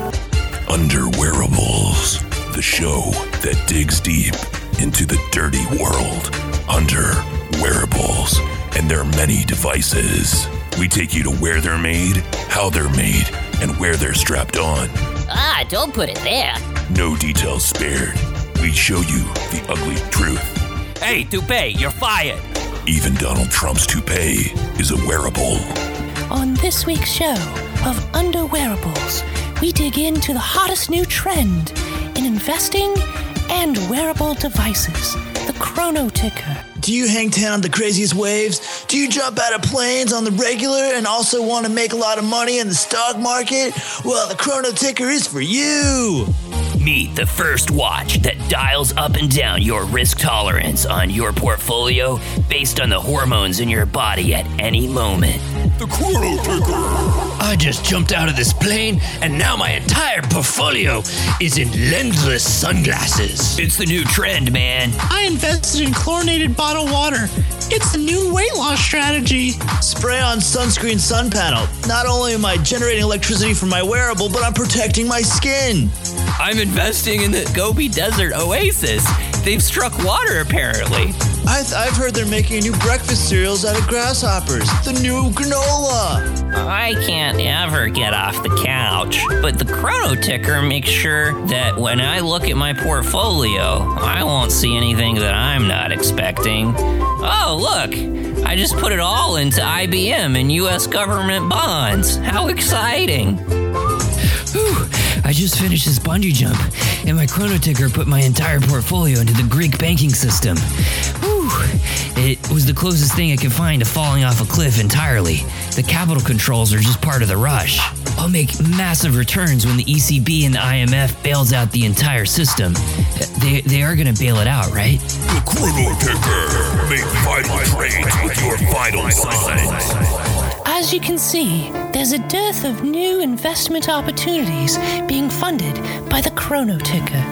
The founders of the Chrono Ticker explain their rationale for developing such a novel device. We've paired the Chrono Ticker's patented sensing technology that monitors the adrenaline levels in the body with the Wall Street investment brokerage system that not only monitors your body's sweat output, but matches your adrenaline levels with the newest and best stock picks. Jump out of a plane, invest in something risky. If you prefer sleeping at home, we'll give you a blue chip. It just goes like that. Consumer Reports testing found that sometimes the Chrono Ticker picks the same stock no matter what you do. We spoke to an expert at the newly minted Wearables Consumer Protection Agency to find out where the problems might be. The Chrono Ticker is an extremely expensive device that just picks things randomly. We have found zero correlation between what actually the people are doing and what stocks they will be picking. Sometimes, a slow, fat person will be paired with a running company, while a very active, healthy person will be paired with a stock that is not anywhere close to what they're doing. The concept of investing in stocks that meet your lifestyle of dialing risk tolerance based on your activities and body hormones seems like a great idea, but who's really behind it? The Underwearables team has investigated. The Underwearables team went undercover to find a former Chrono Ticker employee who was not disgruntled and definitely spoke to us on the best terms possible, but revealed dark secrets inside the company. We would have changed their voice to protect their identity, but they had a horrible sore throat, so this is just what the audio sounded like anyways. To pick stocks for the Chrono Ticker, we have a monkey running around in circles. Wherever he drops his poop is where we pick the stocks. It doesn't really matter at all what the people are doing, but it makes them feel good to think that they're doing something that helps them pick their stocks. We were offloading bad stocks from all the major investment houses and just throwing them into people's watches. It was like a crazy time. It was so insane. I was just snorting coke like crazy. The investment bankers were just paying us to throw their stocks into the Chrono Ticker's queue, and people were buying them. It was totally insane. The whole new series of watch-backed securities totally failed. It caused the crash of most of the African economies. The Chrono Ticker team is under investigation by the SEC, and as a side note, the SEC has no idea why they approved this idea originally. We found the mother of the Chrono Ticker founders, and she had this to say. I'm just so proud of my boys. They've made so much money. Oh, I love my gold Ferrari. It's a beauty. We'll leave it for our viewers to decide. Chrono Ticker, is it something that you should wear? Is it really time to embrace this idea? Or is it just a monkey shitting in a room? We'll let you decide.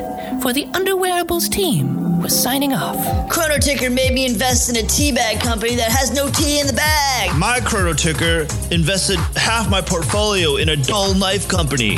But they say the knives are to cut rotten fruit. The knives don't cut you when you touch them. They're safe. I was attacked by sharks with the Chrono Ticker on my arm. I lost both my legs and half my arm. And as it was happening, all my money was put into this permanent safe company. Everything I owned was put in a block of concrete. No one could get into it, but neither could I. And they told me it was a safe investment. Thanks, Chrono Ticker. It only cost me half an arm and 2 legs. Even the Chrono Ticker was bitten off. It's inside a shark. Not a Wall Street shark, a real shark. My portfolio's never been better. I just ran this marathon, and the Chrono Ticker put all my investments in the Chinese stock market. How could I ever lose? Thanks, Chrono Ticker. Chrono Ticker, it's time to invest a surplus in our abundance.